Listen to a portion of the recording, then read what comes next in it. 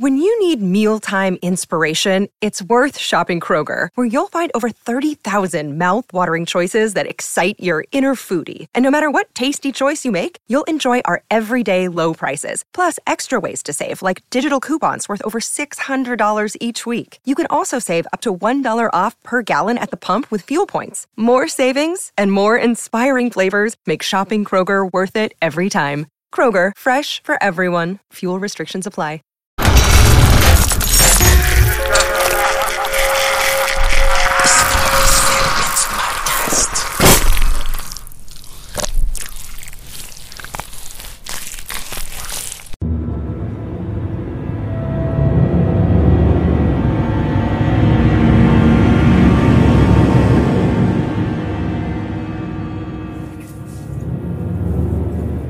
Probinsya ng papa ko sa Infanta, Quezon. 5 years old ako nun. Pagbakasyon, umuwi kami sa bahay ng kapatid ng papa ko. Liblib yung lugar, puro palayan yung paligid at puro puno. Isang tanghali, wala daw ako ginawa kundi umikot ng umikot sa labas ng buong bahay. Takbo ako ng takbo sa mga puno. Pinapapasok na daw ako ng papa ko kasi magagabi na at madilim na sa labas. Bandang 12 PM daw ang taas-taas ng lagnat ko. Hindi na natulog yung mama at papa ko kasi iyak ako ng iyak at hindi nawawala yung lagnat ko. Kinatangalian, nag-aya na daw mama ko lumuwas ng Maynila para magpa-check up ako sa hospital dahil may lagnat pa din ako.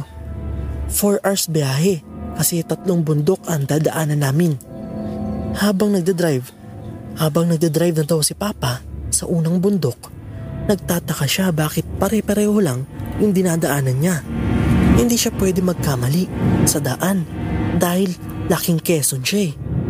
May isang bahay sila na daanan sa bundok at nagtanong kung may malapit na albularyo. Meron daw at pinatawas ako pero ayaw daw umalis nung sumanib sa akin. Kaya hindi kami makaalis sa unang bundok. Balik na rin daw namin yung mga damit namin para makaalis na. At ginawa naman nila Papa at Mama at binaliktad nila pati yung damit ko. Tulog lang daw ako sa biyahe nun at pawis na pawis. Grabe daw pinagdaanan nila nun sa biyahe dahil bawat bundok nasisiraan ng kotse at may time pa na wala ng preno habang nasa taas ng bundok at malapit sa bangin. Dasal na daw ng dasal yung mama at papa ko. Couples for Christ sila kaya alam nila hindi sila papabayaan ni Lord. Hanggang makarating na kami sa bahay namin sa QC. Naghanap daw agad ng albularyo yung nanay ko dahil pagdating sa bahay namin nasa kwarto daw. Nasa kwarto daw ako tapos lahat ng unan pinagpatong-patong ko at uupo ako sa pinakataas. Ayun, may kapitbahay kami ang albularyo. Sumanib daw sa akin yung duwende at isasama daw ako. Sobrang galing ng albularyo. Napaalis na yung sumanib sa akin. From Bianca Jubel Lumpas Huerto. Probinsya ng papa ko sa Infanta, Quezon. 5 years old ako nun. Pagbakasyon, umuwi kami sa bahay ng kapatid ng papa ko. Liblib yung lugar, puro palayan yung paligid at puro puno. Isang tanghali, wala daw ako ginawa kundi umikot ng umikot sa labas ng buong bahay. Takbo ako ng takbo sa mga puno. Pinapapasok na daw ako ng papa ko kasi magagabi na at madilim na sa labas. Bandang 12 PM daw ang taas-taas ng lagnat ko. Hindi na natulog yung mama at papa ko kasi iyak ako ng iyak at hindi nawawala yung lagnat ko. Kinatangalian, nag-aya na daw mama ko lumuwas ng Maynila para magpa-check up ako sa hospital dahil may lagnat pa din ako. 4 hours biyahe kasi 3 bundok ang dadaanan namin. Habang nagdadrive na daw si Papa sa unang bundok, nagtataka siya bakit pare-pareho lang yung dinadaanan niya. Hindi siya pwede magkamali sa daan dahil laking Quezon siya eh. May isang bahay sila na daanan sa bundok at nagtanong kung may malapit na albularyo. Meron daw at pinatawas ako pero ayaw daw umalis nung sumanib sa akin. Kaya hindi kami makaalis sa unang bundok. Balik na rin daw namin yung mga damit namin para makaalis na. At ginawa naman nila papa at mama at binaliktad nila pati yung damit ko. Tulog lang daw ako sa biyahe nun at pawis na pawis. Grabe daw pinagdaanan nila nun sa biyahe dahil bawat bundok nasisiraan ng kotse at may time pa na wala ng preno habang nasa taas ng bundok at malapit sa bangin. Dasal na daw ng dasal yung mama at papa ko. Couples for Christ sila kaya alam nila hindi sila papabayaan ni Lord. Hanggang makarating na kami sa bahay namin sa QC. Naghanap daw agad ng albularyo yung nanay ko dahil pagdating sa bahay namin, nasa kwarto daw. Nasa kwarto daw ako tapos lahat ng unan pinagpatong-patong ko at uupo ako sa pinakataas. Ayun, may kapitbahay kami ang albularyo. Sumanib daw sa akin yung duwende at isasama daw ako. Sobrang galing ng albularyo. Napaalis na yung sumanib sa akin. From Bianca Jubel Lumpas Huerto. Multo sa rented house. We were planning to go to Kalangaman dahil sale ang PAL. Pero sa Dumaguete kami nag-end to travel. Pagdating namin ng Dumaguete, iniwan lang namin yung gamit. Then, pasyal agad. Dinala kami ng tour guide namin sa Balinsasayaw Lake. Maganda yung place. Masarap yung food. Medyo mahaba ang lakaran pababa sa Lake Tapis. Sasakay ng boat para makarating dun sa place kung saan aakyat ka para makita yung overlooking the whole view ng Twin Lake. Dahil mataba yung dalawa naming kasama, 3 lang kaming umakyat sa overlooking. Habang paakyat, may nakita akong orange insect. Kinunan ko ng pick at dadamputin ko sana with my right hand. Pero sabi nung isang friend ko, wag daw. Kaya pinabayaan ko na. Pag-akyat namin, may mga matatanda na naandun. Picture-picture sila. Tapos bumaba na. Naiwan kaming 3. Ang ganda ng view since 360 siya. Picture-picture. At bumaba na rin kami. Sakay ulit ng boat para makabalik sa port of entry namin. Ako lagi tigakuha ng pick sa aming 5 since mahaba ang mga galamay ko. There are 2 ways.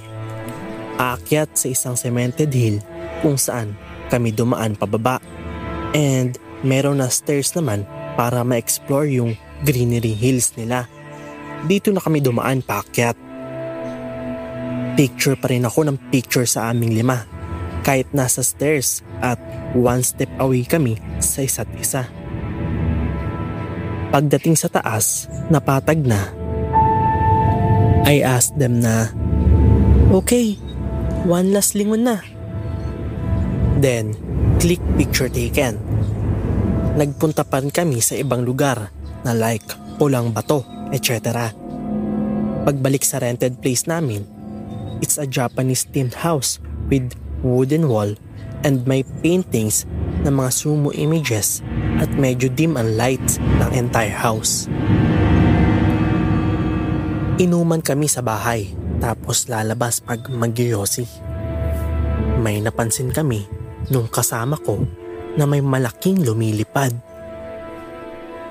Sabi ko, pasok na tayo. Natakot din siya kaya sabi niya pagpasok namin ng bahay, May dala naman tayong air freshener. Dito lang tayo mag-iyosi Madilim masyado sa labas kaya wag na lang tayo lumabas. Umokay naman ang lahat. Since dalawang couples sila at single ako every travel namin, sa sala ko or any sa kanila, sinasama ako. Since maganda yung place, I prefer sa sala na lang ako kahit they offered na isasama ako kahit isang room. Lahat ng windows were glasses dahil medyo pakiramdam ko baka may sumilip. Sinarado ko lahat ng curtains. Biglang lumabas yung isang friend ko. Sabi niya, dito ka na lang sa room. Parang iba pakiramdam ko pag iniwan ka namin dyan. So pumayag ako. Kinabukasan, another friend naman nagsabi na bakit ko daw iniwan na bukas yung lights sa sala. Dahil di ako sure kung pinatay ko, sabi ko na lang sorry. Then punta kami ng Sikihor and then 6 days went by pagdating namin sa Dumaguete Airport. Habang naghihintay ng flight time, nagtanong yung isa. Sabi niya, wala ba kayong napansin sa rented house natin? Parang may iba. Sabi ko, meron. Last time na nag-CR ako ng gabi, nakita ko si friend. Nasumunod sa akin. Umihi pero nakita ko rin na pinatay niya yung lights at pumasok sa room nila. Pero paglingon ko, bumukas ulit yung lights. Di lang ako nagsasalita kasi alam ko matatakot kayo. Sabi niya, hala ako rin. Akala daw niya, kasunod niya ako nag-CR, kaya bumukas yung ilaw. Pero the truth is, nauna ako. Sabi ko, kaya pag naliligo kami mga babae, kung mapapansin nyo, ayaw kong ipapasara sa inyo yung door at nagbabantay ako or sinasabihan ko kayo na bantayan nyo ko kasi feeling ko may ibang tao maliban sa ating 5. After that, okay na. Sabi ko naman dun sa isang friend ko namin, pakisend mo nga sa akin yung picture na kuha sa cellphone mo. Dahil usually ako lang nagpo-post din, tinatag ko na lang sila. Sinend naman niya. As I go through the picture, may napansin ako. Sa amin. Dun sa pag-akyat namin sa Balinsasayaw. From the stairs, 5 kami. Pero may isang image na kasama na medyo malayo. Pinakita ko sa kanila to be sure. Sabi nila, hala, oo nga tayo lang 5 ang unang umakyat. Then, nag-browse ulit ako. Yung picture naman, nakuha naming 3. From the 360 degrees overlooking na view of the lake, nawawala ang right hand ko, with which kita na nakataas din ang right elbow ko. True and true ang peak, wala ang right hand ko.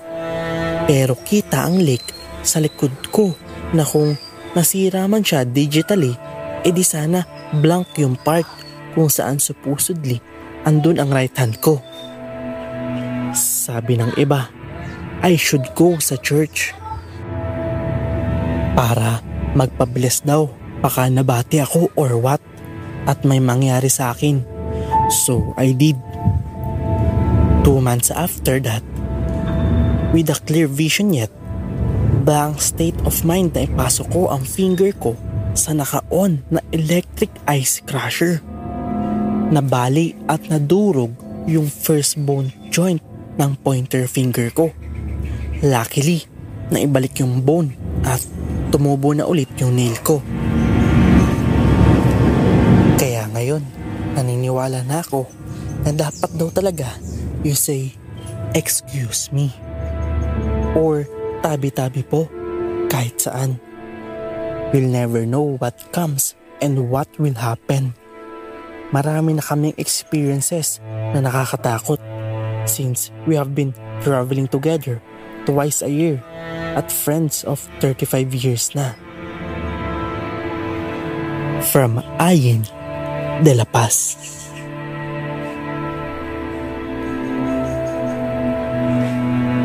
Kapre sa resort.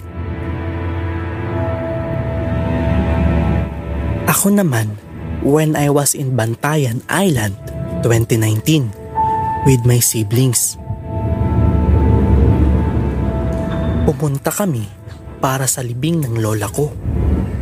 Nag-check-in kami sa isang resort in Santa Fe.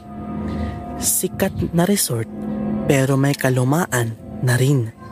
May cave siya. The night before ng libing, last day ng lamay, naisipan kong bumalik sa resort kasama ang kapatid ko na babae at 2 pamangkin para na rin makapagpahinga ang mga bata. Past midnight na nun, kaya wala ng tao sa resort. Yung room namin up and down, nasa ibaba kami at pinalibutan ng maraming kahoy at mga bulaklak. Nang makatulog na yung 2 kong pamangkin, nagpasya kami ng kapatid ko na lumabas muna papunta sa restaurant para humingi ng mainit na tubig. Paglabas namin, medyo maginaw at ang lakas ng hangin. Yun pala yung kapatid ko na may third eye. Marami siyang nakikitang kapre every trees na naandun. Nakatingin daw sa amin. Tumindig na yung balahibo ko. At sabi niya, amoy lansa daw ang palibot. Gusto na sana naming bumalik sa room namin. Kaso, medyo malapit na rin kami sa resto nila. So, pumunta pa rin kami. Pagdating namin doon, wala rin ni isang tao. Sa gilid ng resto, may swimming pool na papunta sa cave. At doon, labis na natakot yung kapatid ko. Napakalaki kasi ng kapre na nakita niya sa may balete. Pinakamalaki sa lahat ng nakatayo doon. Kaya kumaripas kami ng takbo.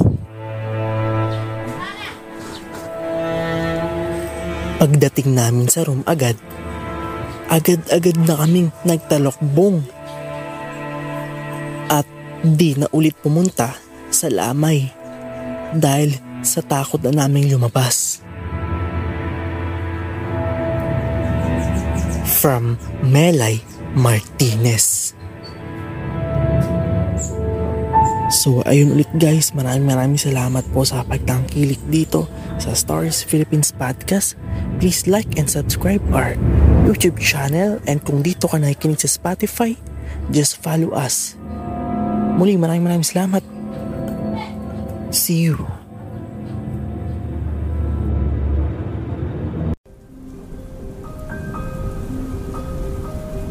Kung kayo ay may mga istoryang nais ibahagi, mangyari lamang na sumulat sa aming Facebook page na Stories Philippines Podcast o di kaya ay mag-email sa storiesphpodcast@gmail.com.